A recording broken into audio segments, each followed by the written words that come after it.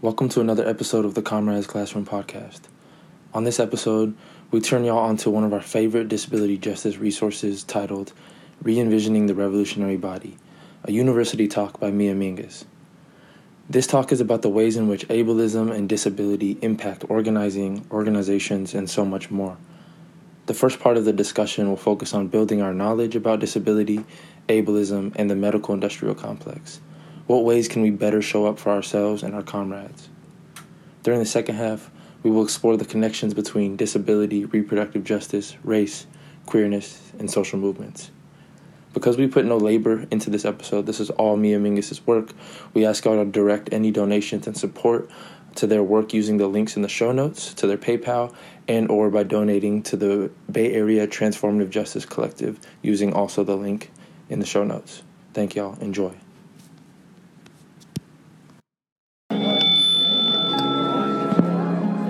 Excuse me, everyone, I have a brief announcement to make. Jesus was black, Ronald Reagan was the devil, and the government is lying about 9/11. Thank you for your time, and good night. No! That can't be true!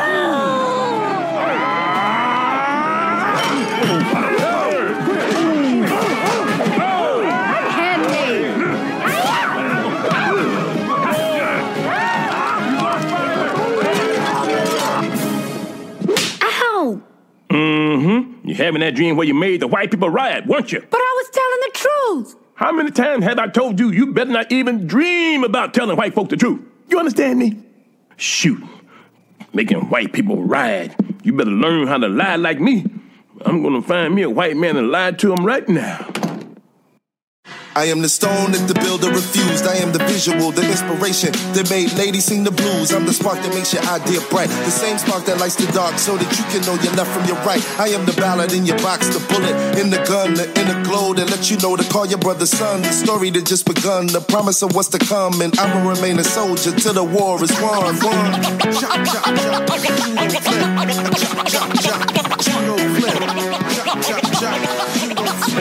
Chop, chop, chop. Hi. How are you all doing? Oh, I feel so special right now. Thank you all so much for having me. It's wonderful to be here, and I am so excited to talk about queerness and disability with you all. There's so much that we could talk about. So I know that we could I could talk for weeks and weeks and months and still not be satisfied. So I'm really excited to be here. And I just want to say thank you also to the folks who have brought me here and the folks who have made it possible for me to be here. Everyone has been so nice. And the food was delicious this morning, or this afternoon. Always like it when there's good food. And I also want to open up that I also would like to bring into the room the other folks who have made it possible for me to be here, including the people who built this building, the folks who care for it every day and clean the floors and clean the bathrooms, as well as the folks here in this country as well as around the globe who are being violently exploited for their resources and labor so that we can exist in this lovely air-conditioned building with access to clean water and food and able to sit in relative safety from military attacks or the police barging in. And including and honoring the Native and First Nations communities upon whose land we are currently on and whose occupation and genocide have also allowed us to be here. For this too, I firmly believe must also be a part of our queer liberation. I would like to call into the room the many other comrades who move with me in this work for revolution and liberation, especially other queer, disabled women and trans people of color. I do this work with and for them, as well as for those yet to come. And I do this work because it's what I wish I had had when I was growing up and coming into political consciousness. And I want to bring them into the room because I want to seriously resist and challenge and start to shift a culture of celebrityism in our movement. I don't think that it's helpful for anybody, and to shift away from individualism and more towards collective thinking, because I cannot and I do not do this work alone. It's built on the backs of queers, of women of color, disabled folks, adoptees, poor people, so many others who have come before me.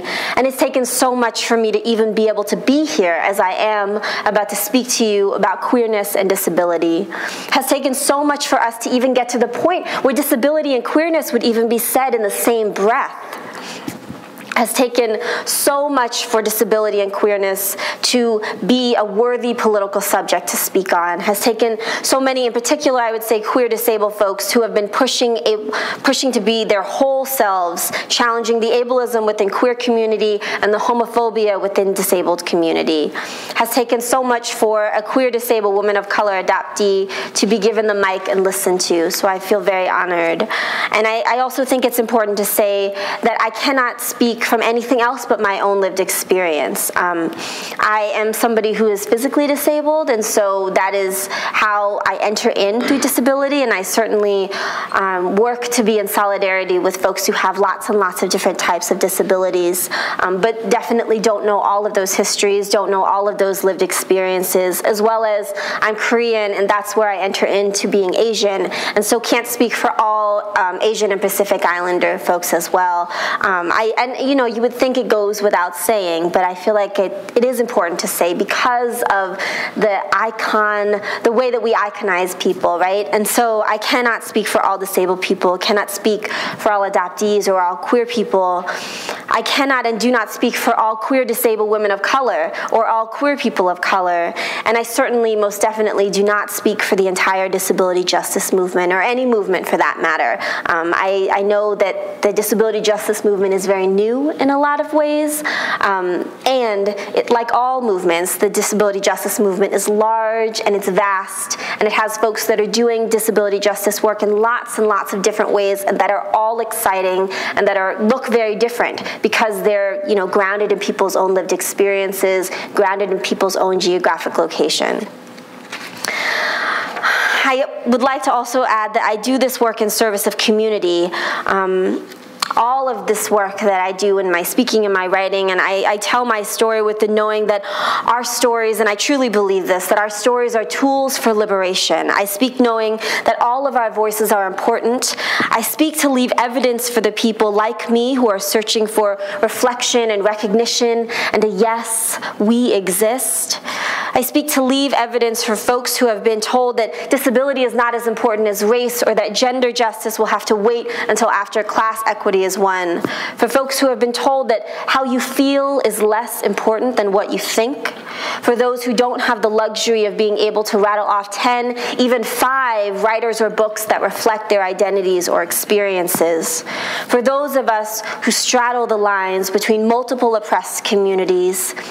For those of us who are working to end violence for all of us, not just some of us. For those of us who truly believe that no one's safety is more important than anyone else's safety, even when we feel unsafe. For queer people of color building family and home in ways that feed and honor us, and for disabled queer women of color struggling to love ourselves and each other. I'm here this afternoon, well, one, because I was asked to speak. I'm so excited to follow the amazing lineup of folks that you all have had, but particularly because I want us to keep building together and keep reaching out together to each other, because I want us to start seeing each other as comrades, as fellow ordinary people who have changed the course of history because they risked working together for a better world, because they knew that they needed each other. I want us to start seeing each other as fellow movement builders, as community. I want us to start thinking about each other as people to be in solidarity with, to be radical allies, or I like to say comrades to, people to be accountable to. I know oftentimes we go through the world and we think, how can I get them to join my struggle? How can I get them to be supportive of the work that I'm doing? But what if we shifted our thinking to the folks that we meet and we think, how can we be in support of the work that they are doing and the struggles that they're facing? And I know, hopefully all of you here know that we all have a responsibility to end oppression and cycles of violence, and hopefully we know that our lives are not separate from the people in this room, the folks who cook and grow our food, the people who made our clothing that we're wearing right now, the folks who assembled our computers, who vacuumed this floor, as well as the communities in Wisconsin and Egypt and Haiti and Japan and Palestine and more. I'm going to remember to drink water because I forget and not spill it on me. So I'd like to start our time off together with a moment of breath and awareness for this work and what we'll be talking about. I want to remind us of our bodies and to honor them as we hold our own stories and our histories. I feel like in this work, a lot of times things are very heady and we forget to bring our bodies into the conversation. And I think that's one of the strengths that disability justice brings to us again and again and again, is to not leave our bodies out, that we can't, for many of us, we can't forget that we're in our bodies. And I want to acknowledge that what we're holding in this room, or what I'm holding, trying to hold with you, is ending oppression and violence. And I don't think that that's easy work. And I think it's important to recognize the toll that it takes on our bodies, our hearts, our minds, and our spirits day in and day out. I want to acknowledge the many of us who are here, that are here in this room, who are survivors of one form of violence or another. Many of us have been witness to violence. Many of us have been violent, have caused harm, colluded in violence, willingly or not, whether it's through our tax dollars or through actual actions that we took. And all of us, I think, have been impacted by a culture of relentless violence, right, that feeds off of oppression as well, that's used in service of oppression. And I would like to acknowledge that not only are we carrying legacies of violence with us, and abuse and oppression and privilege and trauma every day, right, into our work, into our relationships with each other, into this room, but that we also bring legacies of resistance and survival and love in the face of silence and erasure. And those carry us through all the time. And we bring those into this room as well, along with our other legacies. We bring legacies of resiliency that are deep and strong, which we are a part of.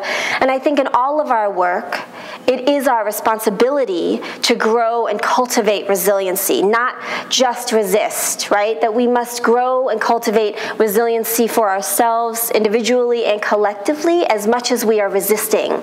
We can't just fight against the world that we currently have, but we must also be working to create the kind of world that is inspired by our deepest desires for ourselves, our families, and our communities. And I say families broadly. That includes chosen families, situational family. But I think it's from this place, from a place of resiliency, where I would like us to always start, from the world that we want and the world that we desire. I always think it's important to say that I am here today as a queer, disabled, Korean woman, transracial, and transnational adoptee raised in a U.S. territory in the Caribbean, none of which are more or less important. For me, these are not just descriptive terms, but they're also political identities and political experiences based out of my own and other people's lived experiences. And I understand them, all of them, to be powerful ways of moving through and understanding the world. It's not like, oh, I just happen to be disabled, or, oh, I just happen to be an Asian woman. I think all of them are political. And so when I speak about queerness, it inherently includes a collective anti-oppression and particularly race, disability, gender, and class analysis, because queerness is raced and gendered and classed. And indeed, to be as able-bodied as possible is in so many ways to be as white and straight and heterosexual as possible, especially when we understand that one of the main reasons queer people are seen as less than is because we do not fit one of the main criteria to be able-bodied, the ability to reproduce. As we connect different systems of oppression, I think we can simultaneously understand them to be intimately connected and made out of the same fabric. To speak about queerness doesn't mean that I'm not speaking about race or disability or living in the South, but in fact it's inherent, or it's what I like to call ground level, that they are all part of what it means to be queer, because that is how I experience my life. What I have learned from living in the South has helped me to survive as a queer person. What I have learned from being adopted has helped me to survive as a disabled person. To me, queer liberation includes ending ableism, white supremacy, heterosexism, the gender binary, economic exploitation, population control, colonization, male supremacy, war and militarization, and the ownership of children and land, and so much more. How are y'all doing? Good? Am I going too fast? When I get excited, I go fast. If I'm going too fast, just give me a little hand wave or something. So when I think about my queerness, I think that it is always changing. It's always evolving. It's always deepening. Who I was as a queer person, 5 years ago, is not who I am now. It grows with me. It changes me, and I change it. And I love being queer so much. I love getting to talk on it. It's so exciting. But that my queerness is informed by and intimately connected to being all of these things that I've been talking about, right? To being disabled, to being an adoptee, a person of color, my middle-class upbringing, to being a woman, to being raised outside of the continental U.S., to growing up in a rural feminist community. And queerness is a part of everything I do. How could it not be?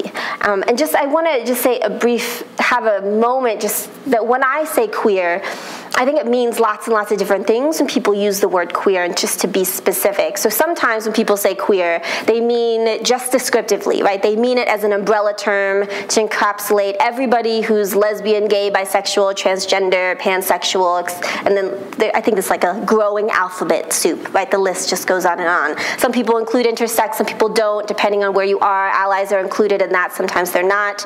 But it's usually, right, in a lot of ways in this first way, it's used descriptively. It's just to say, oh, so-and-so is a lesbian, or so-and-so is gay. So we would say so-and-so is queer, so-and-so is queer. So the second way I think that queerness gets used is as a political term. So people say, oh, Lisa is queer, or, all I can think of is the name brother, and that's not a word, that's not a name. Bianca is queer, and meaning as a political term, right? Meaning that they have an analysis about heterosexism, that they understand the connections between transphobia and homophobia, that they stand in solidarity with other queer people, that whether they specifically or descriptively, right, identify as lesbian, they have a solid understanding of solidarity and connection with folks who are gay, folks who are bisexual, folks who are transgender. Making sense, right? So sometimes they get used, and then they get used interchangeably all the time. We just say so-and-so is queer, and we don't really know what they're talking about. And I know probably all of you in this room know that there's lots of folks who are queer who are not queer, right? There's lots of people who are lesbian who maybe don't understand the connections between other queer people. But when I say queer, I mean that I am both descriptively queer, and I think about it as a political identity, right? It's something, a politic, a way that I move through the world. It's intentional. So I'm using it in both of those ways at the same time. And I'll try to distinguish that if I ever do want to pull them apart. And I don't think it's to say that one is better than the other. I think it's more just to distinguish what we mean and to be specific around what we're actually saying. And when we actually use the term queer, what do we mean? I think there's many reasons why people can or cannot be politically queer, and a lot of those are really valid reasons that have to do with violence and being targeted, et cetera, et cetera. So it's not to say that folks who are descriptively queer are not as good as people who are politically queer by any means. Is that making sense? Yes? Okay. I feel always like I'm in a workshop. I'm making sense, like I'm going to talk to you all. We're going to have a conversation right now. So whenever I do this work, I like to say that this work is part of who I am, and I am a part of this work. It's very hard for me to pull those two things apart. That part of doing this work, I think, is sharing our stories and learning from them. And like I said, I believe that our stories are tools for liberation. All of our stories, however painful or embarrassing or privileged or seemingly boring they may be, right? Oftentimes we think the only people that have stories are the people who are oppressed, and I don't think that that's true. I think our stories of privilege actually can help us learn a tremendous deal about how to end oppression and what we're fighting against and the conditions that we're living under. Learning to understand my experiences and my story as valuable and complex as something outside of wrong. It let me find my breath. I always say it let me breathe. Understanding disability as beautiful and desirable and a powerful way of moving through the world, finding disability political writing, it saved my life. finding queer people of color that were political in community, finding political queer people of color community in Atlanta helped me to survive. It helped me to love myself outside of a white-dominated and centered queer movement. Political queer people of community changed what I could even imagine was possible. And really, I think in so many ways, being queer is about having the courage and the desire to imagine more, to imagine what can be, the possibility for a different way to desire and love and be in relationship with each other. And I think we must be willing to have hard conversations as queer people with each other about how we are different as queer people. It helps us to expand what queerness even is, to see that there are many, many different ways to be queer, that we can't just decide to come together as queer people and expect that we're all going to be united and work together, or that we'll even feel comfortable. And we cannot be afraid to do our own work at our own tables. And yes, there's much work to be done out there, right, for folks who aren't queer, who aren't queer friendly. Yes, that's important too, most definitely. But I think we are outsiders here as well, because really there is no out there. For those of us living with multiple oppressed identities, we know this very well inside and out. And as adoptees in particular, we know this well, especially as transracial and transnational adoptees. As people who straddle many different communities, so much of our work must be done with people in our own communities, right? People at Grand Valley State University, people who are in our classes that we're going to school with, our families, folks who are our friends. And we do this work for our very survival because oftentimes we have no choice but to. There is literally nowhere else to go. Our homes are rarely comfortable. And I know queer folks know something about that too.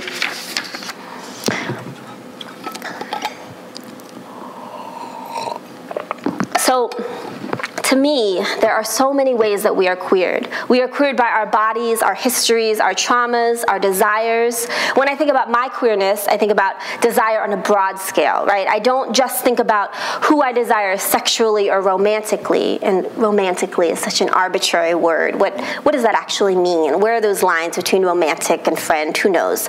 But I also think about my desire as a whole, right? I think about my desire for a better world. I think about my desire for family and home that feeds me. I think about desire for community that can hold love and accountability and access all at the same time. As a disabled person who doesn't desire to be able-bodied, I am at once queer, at once confusing. How could I not want to be as able-bodied as I possibly can? How can I not want to at least look as able-bodied as I possibly can? How can I desire to be disabled? How can I desire to be in the body that I have? I think even just the idea of shifting one's understanding of disability as not wrong is so hard for people to do because we have been told that time and time again, right? That even those of us who are disabled should be trying to not be disabled. We should be trying to cure ourselves, fix ourselves, make ourselves seemingly less disabled so that able-bodied people will feel comfortable. I'm queered by my body. I didn't have the right kind of body. It was wrong. It was something that needed to be fixed. It was tragic, something to be pitied, something that was undesirable. As I wrote recently, quote, as someone whose body has been and is still seen as public property to be commented on by strangers, given unsolicited advice or asking intrusive questions, to be stared at and made fun of, I fight daily to claim my body. Growing up as a disabled child, I went from doctors to brace makers, from surgery to physical therapy to doctors. And I ached for people who looked like me, people who moved like me, people who could tell me that my body was beautiful the way that it was and no surgery would ever make me able-bodied, just as sure as no surgery would ever make me white. The idea of trying to make a brace that went from my heel to my hip so that it could be, quote, hidden underneath my clothes so that boys wouldn't detect it was at once an attempt to make me more desirable by making me seem less disabled and an assumption about who should desire me and who I should desire. It wouldn't make me more of a girl or a woman, something I never really completely understood or felt like, unquote. My disability queered me, is what I always say, and what I still think to this day. I mean, I know people say there are straight disabled people, but whatever, that they exist. But I believe that my having a disability was totally queer. And having disability, it didn't really seem to fit with being a woman. It didn't really seem to fit with attracting boys or having children or getting married. I never saw disabled women in the media being desired, let alone disabled women of color, let alone queer disabled women of color. Ableism, the system of oppression that maintains able-bodied supremacy, got leveraged in the service of heterosexism, in the service of white supremacy, in the service of misogyny. People assume that I'm queer because I am disabled. People assume that it must be easier to find partners in the queer community, as if the ableism in the queer community is any less common or severe, which we know is not true. As if straight people are the only people who can be ableist. This is obviously not true again. And in fact, it is oftentimes ableism that keeps me the most isolated from queer community, from people of color queer community, from queer API community. Places are not accessible. Notions of queer bodies never seem to include people with disabilities. And actually, bodies is something that I think we're very uncomfortable talking about in the queer community in and of itself.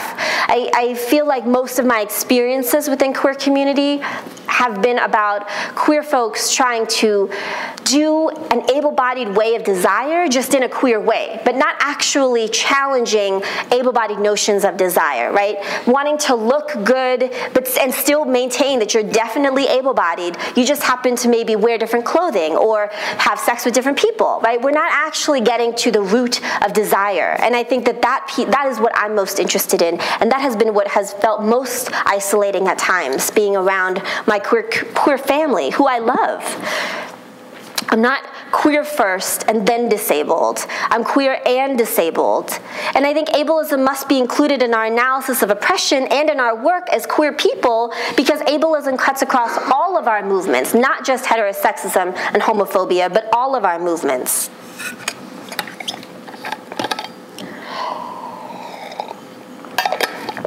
Because ableism dictates how bodies should function against a mythical able-bodied standard norm, right? That's built of white supremacy, heterosexism, sexism, economic exploitation, moral, religious beliefs that age and ability, right? When we think about the kinds of bodies that are considered the norm, the kinds of bodies that people know about, even, that when you go to the doctor, the kinds of bodies that your body is being based on.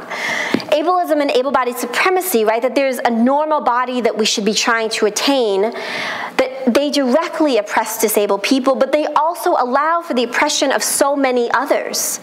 Ableism set the stage for queer and trans people to be institutionalized as mentally disabled, for intersex babies to be routinely operated on at birth, for communities of color to be understood as less capable, less smart, and less intelligent, and therefore naturally fit for slave labor, for women's bodies to be used to produce children when, where, and how men needed them, for people with disabilities to be seen as disposable in a capitalist and exploitative culture because we're not seen as productive, for immigrants to be thought of as a disease that we must cure because it's weakening our country, for violence and cycles of poverty and lack of resources and war to be used as systematic tools to construct disability in entire neighborhoods, communities, and entire countries. We think about what the impact is that war has on an entire country, an entire group of people. What happens to people's bodies when they don't have access to clean food or clean air, or they don't have access to health care, or they're being targeted by police brutality all of the time, or bombs are going off in their neighborhood or their country? So I would ask you all in this room, all the able-bodied folks and in this audience who benefit from able-bodied privilege in many different ways, right? How are you connecting your fight for queer liberation or to be in solidarity with queer folks to challenging able-bodied supremacy? How are you connecting your queerness to your able-bodied privilege? How are you listening to queer disabled people in your world? How are you listening to disabled people in your world and supporting them and practicing solidarity? I'm sure most of us pretty much everybody knows somebody who's disabled, whether or not we think about them as disabled or not, right? Whether or not they're out as disabled, because a lot of people have what some people call hidden disabilities or invisible disabilities. A lot of folks know people who are elders, right? Who are folks who, because of age, might have disabilities. A lot of people know folks who are disabled and who claim themselves as disabled, but do we ever listen to them? Do we ever talk to them about what it's like to be disabled? Do we ever think about what our impact is on them? How are you actively noticing how ability, ableism, and able-bodied supremacy play out in queer communities, in particular, student groups, organizations, and movements?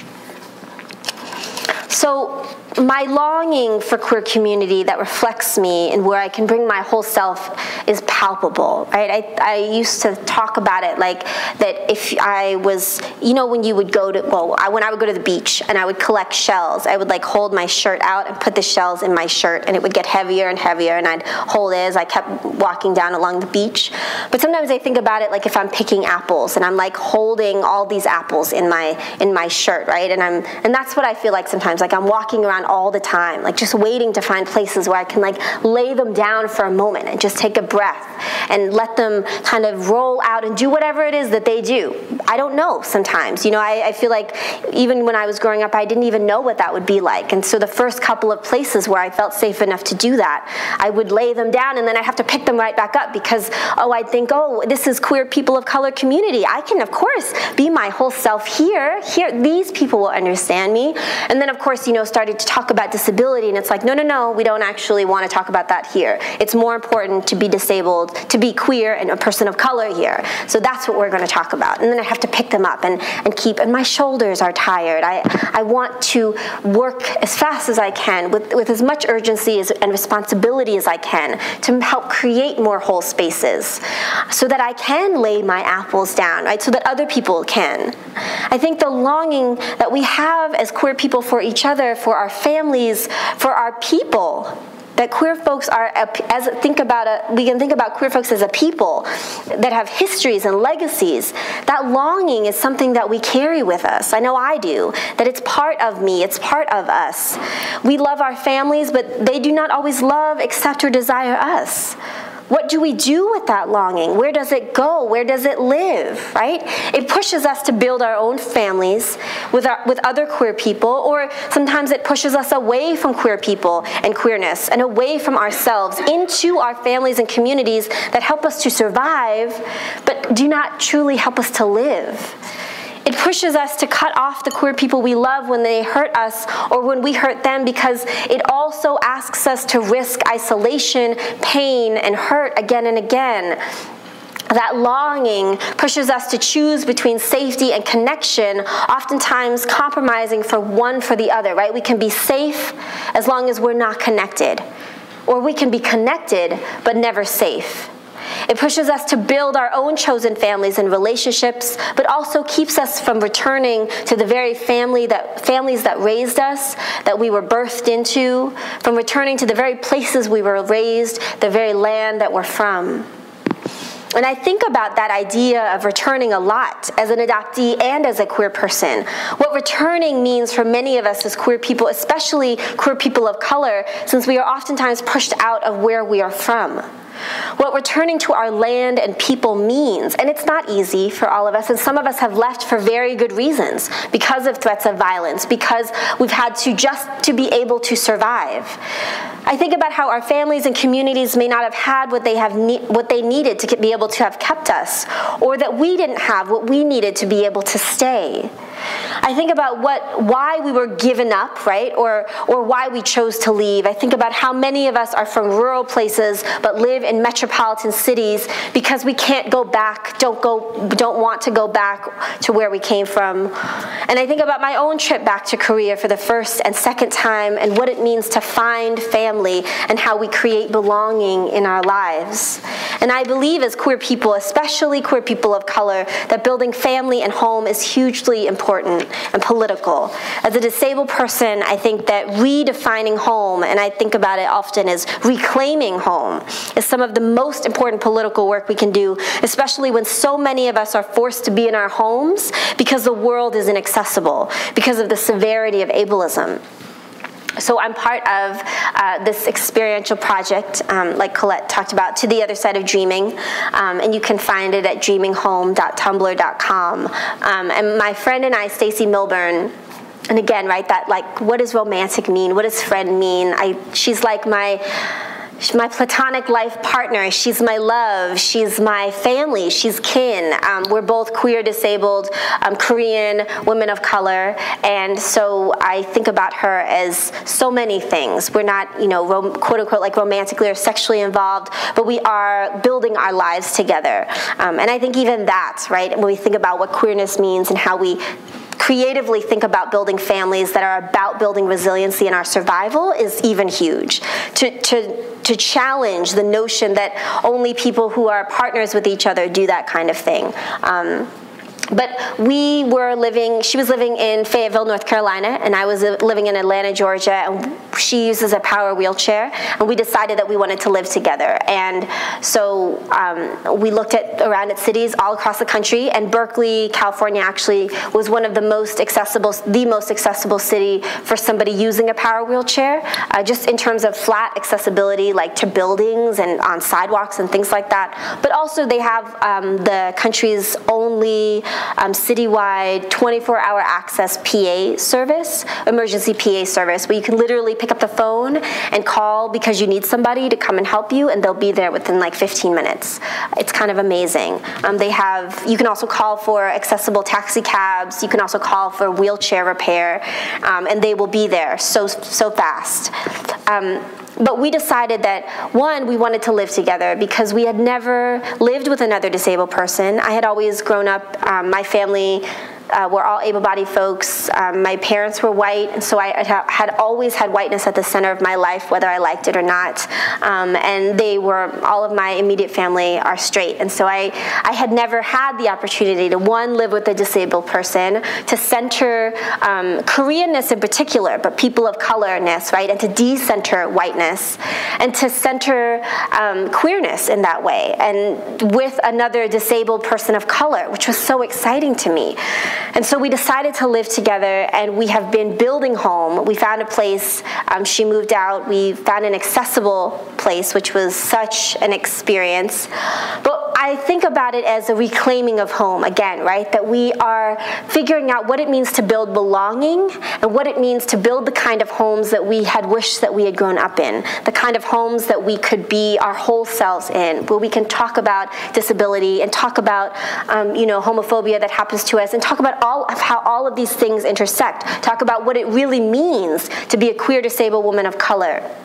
And then, within that, talk about our differences, right? Because her experience as somebody who moves through the world in a power wheelchair using a ventilator is very different than my experience with disability. And what we have found is that in talking about our similarities, so many of our differences have come up. And that, to me, has been some of the most challenging, but also the most exciting work.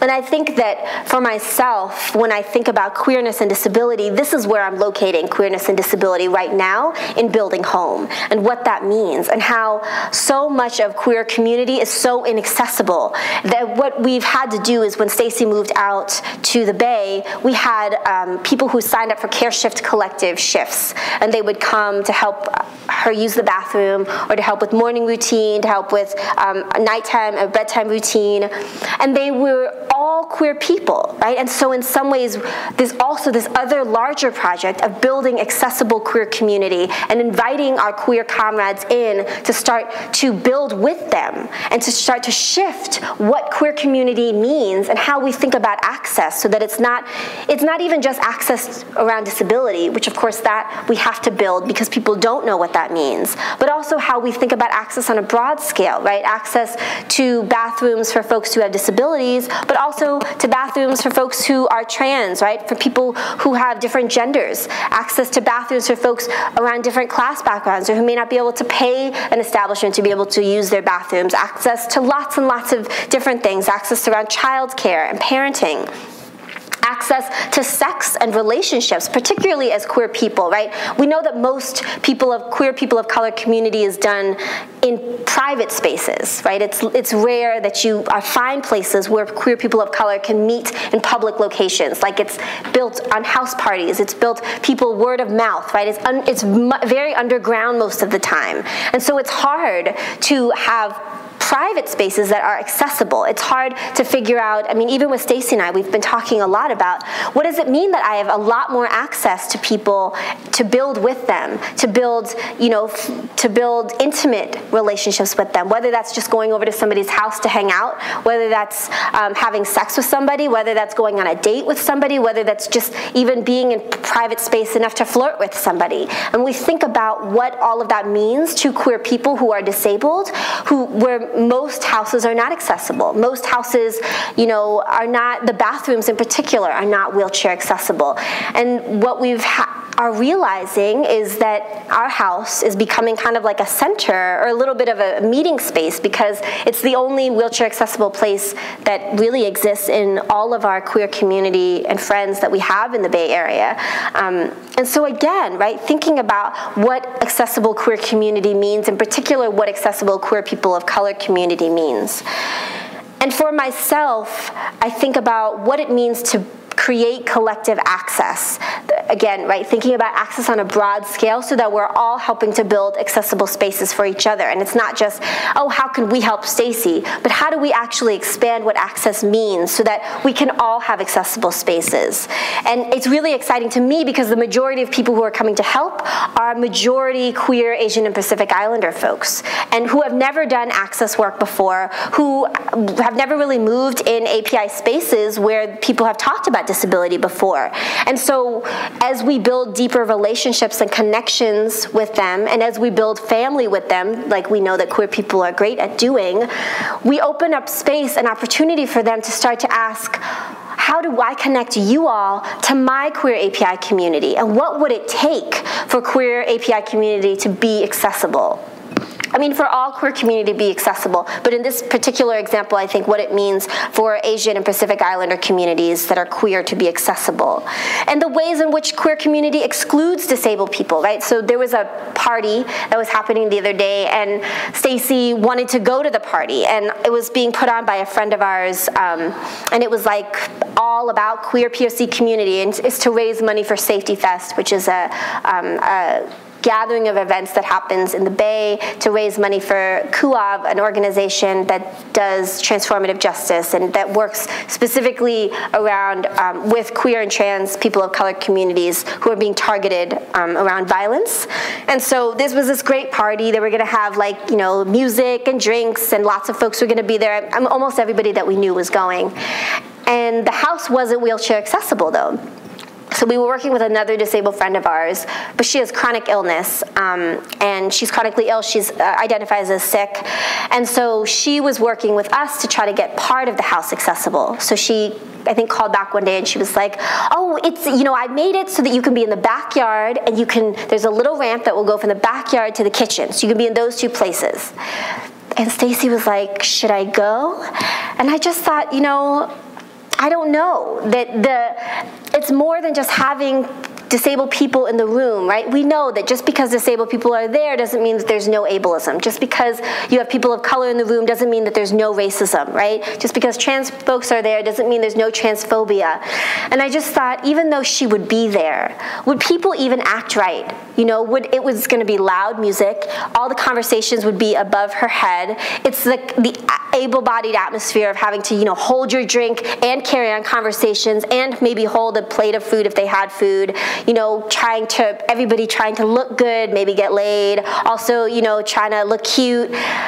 Are people going to act right in that kind of an environment? Do we even have the skills yet or the resources in our communities to be able to even know what building with, if there were disabled folks there, would be like, right? And knowing that she and I would probably be the only physically disabled people there.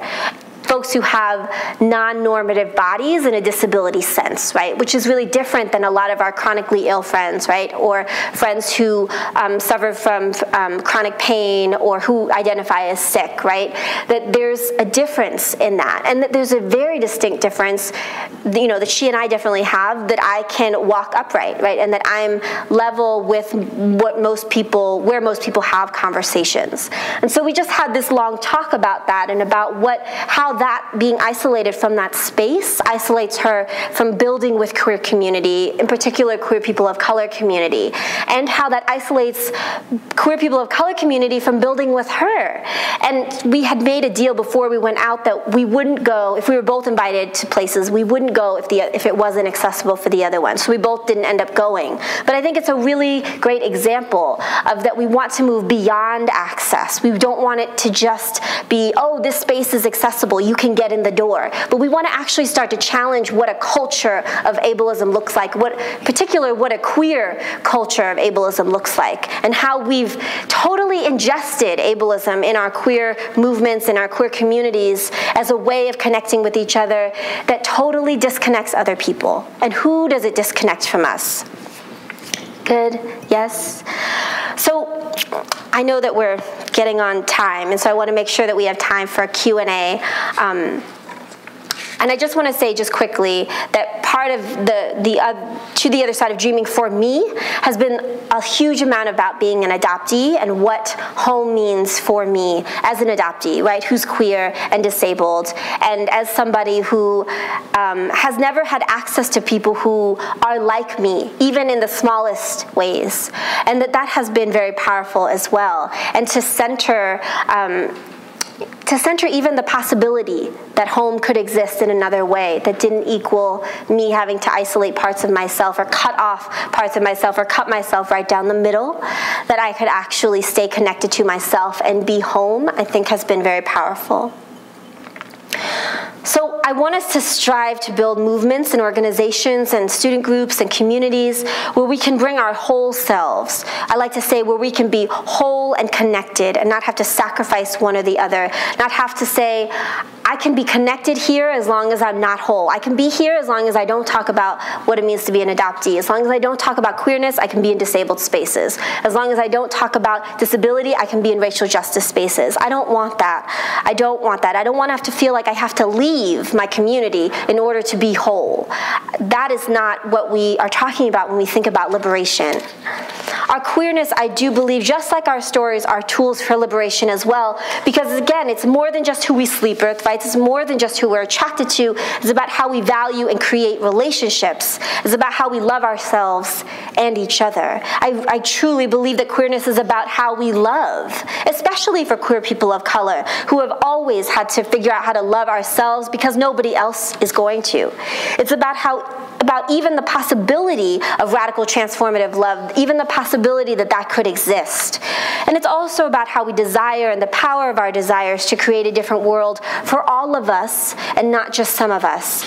And it's this desire that I want to close with. Disability necessarily queers relationships and, in the best cases, offers an opportunity to build deeper and stronger connections that are firmly grounded in difference. In the worst case, ableism lays the groundwork for abuse, manipulation, and violence. Queer disability pushes us to confront our bodies and minds and wrestle desire and stigma to the ground until queer able-bodied people refuse to move forward without queer disabled people at every turn. Who do we desire to be, and what kinds of communities and activism and movements do we desire? What kind of radical allies and solidarity do we desire? How do we desire to be with each other? How do we desire to work with each other? I believe it's about bringing our desire into our lives and our work every day in ways that make us more whole and keep us connected. It's about using our desires in ways that bring us closer to liberation. Now that is queer. It's about valuing all the different ways that we as queer people are queered, about valuing all of us and not just some of us. And I think that we can imagine better ways of loving and fighting for each other. I know that we can. We can honor and challenge each other. We can be save and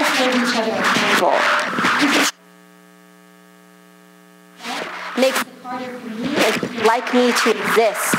We can make mistakes, and we can complex, and who can be brave enough to change ourselves, institutions around us. We can love to community at all costs and not allow it to be prevented.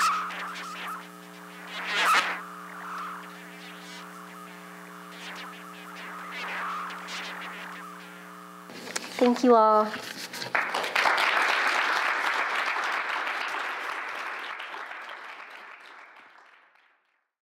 Some of y'all here today because y'all think jail is cool. But see, y'all wouldn't know nothing about that. Ain't cool about jail, nigga. Ain't nothing cool. I've been here 10 years, and I ain't never getting out. Never. I ain't do much, just kill somebody. It ain't like the nigga ain't have it coming. He sure did. See, y'all think it's just about us in here, but this is about an oppressive system designed to keep niggas down. And y'all wouldn't know nothing about that. What about you, little nigga? You know about that? Yes. Oh, you know about that? Tell me what you know about that. Tell me what you think about that. The prison industrial complex is a system situated at the intersection of government and private interests. It uses prisons as a solution to social, political, and economic problems. It includes human rights violations, the death penalty, slave labor, policing, courts, the media, political prisoners, and the elimination of dissent. Nigga, did you just say what I was trying to say, but smarter?